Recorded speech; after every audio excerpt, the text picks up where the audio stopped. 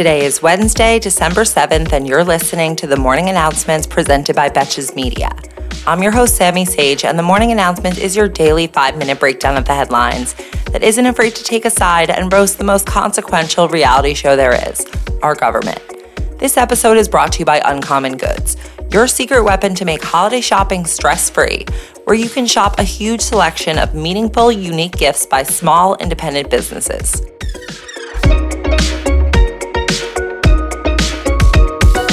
Last night, Democratic Senator Raphael Warnock was elected again as senator, this time for a full 6-year term, so we won't have to do this particular election again for at least a little bit. This also means that the Democrats have an official majority in the Senate with 51 seats.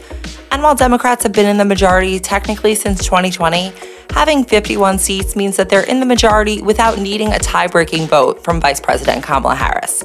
This not only speeds up legislative processes like confirming judges, kind of a big deal, but also means that Democrats can put up legislation without needing to have the entire caucus on board, like Joe Manchin, whose single opinion will no longer be able to hold up the entire upper chamber of Congress. Sorry, Joe, you're no longer the number one guy in the group. Now that we have our final count in the Senate, let's talk about what we can expect from the soon-to-be Republican-controlled House. It's still not yet clear who the Speaker will be, and now Representative Andy Biggs, who is part of the more hardcore original insurrectionist inner circle, announced that he will be challenging Kevin McCarthy for the speakership. Biggs announced his candidacy by urging colleagues to break the establishment, and cited examples where McCarthy was disloyal to Trump, such as considering censuring him after January 6th, and his initial support for Liz Cheney. Not to mention, failing to make clear whether he thinks the world is indeed flat.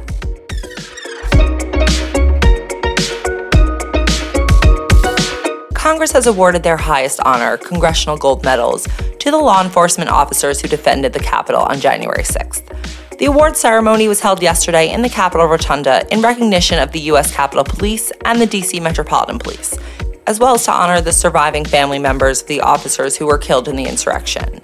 In addition to the loss of 5 officers' lives, 140 people were injured by attacks with flagpoles, baseball bats, stun guns, bear spray, and pepper spray.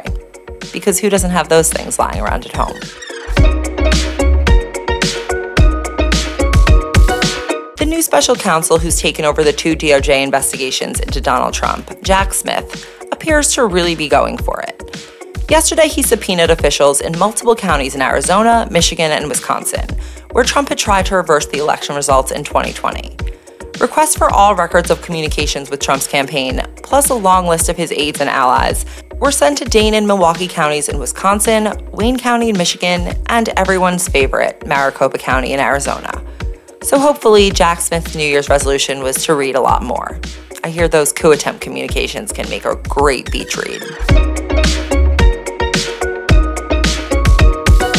Yesterday, a New York jury reached a verdict in the trial against the Trump Organization, which was found guilty on all 17 counts at issue, including tax fraud, conspiracy, scheme to defraud, and falsifying business records.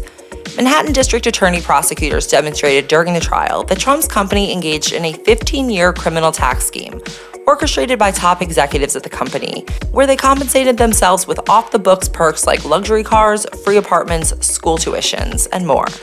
There were no named individuals in the case, but the Trump Organization technically belongs to none other than Donald Trump, and that organization is now looking at a roughly $1.6 million fine, which is not tax deductible. Sorry, Donalds. For a guy who so loves to commit crimes through self-name branded businesses, I'm honestly surprised that he didn't call it the Trumpsurrection. And finally, the state of Maryland is banning the use of TikTok and any China and Russia-based platforms within the state's executive branch of government. Maryland's Governor Larry Hogan announced this emergency cybersecurity directive yesterday in an effort to address cybersecurity risks presented by TikTok, saying that the app could be involved in cyber espionage, government surveillance, and inappropriate collection of sensitive personal information. This comes after last week when South Dakota's Governor Kristi Noem and South Carolina's Governor Henry McMaster made similar moves within their state governments. Look, if you want people to put their phones away at work, just say so.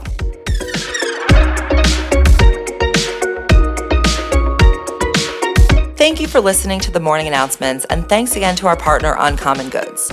To get 15% off your next gift for this holiday season, go to uncommongoods.com/morning. That's uncommongoods.com/morning for 15% off. Don't miss out on this limited time offer at an amazing online store. Uncommon Goods, because we are all out of the ordinary. And if you want to put me on your gift list, leaving me a rating and review for the podcast would be completely priceless, and you don't even need a discount code. Until tomorrow, I'm Sammy Sage, and now you know what the fuck is going on.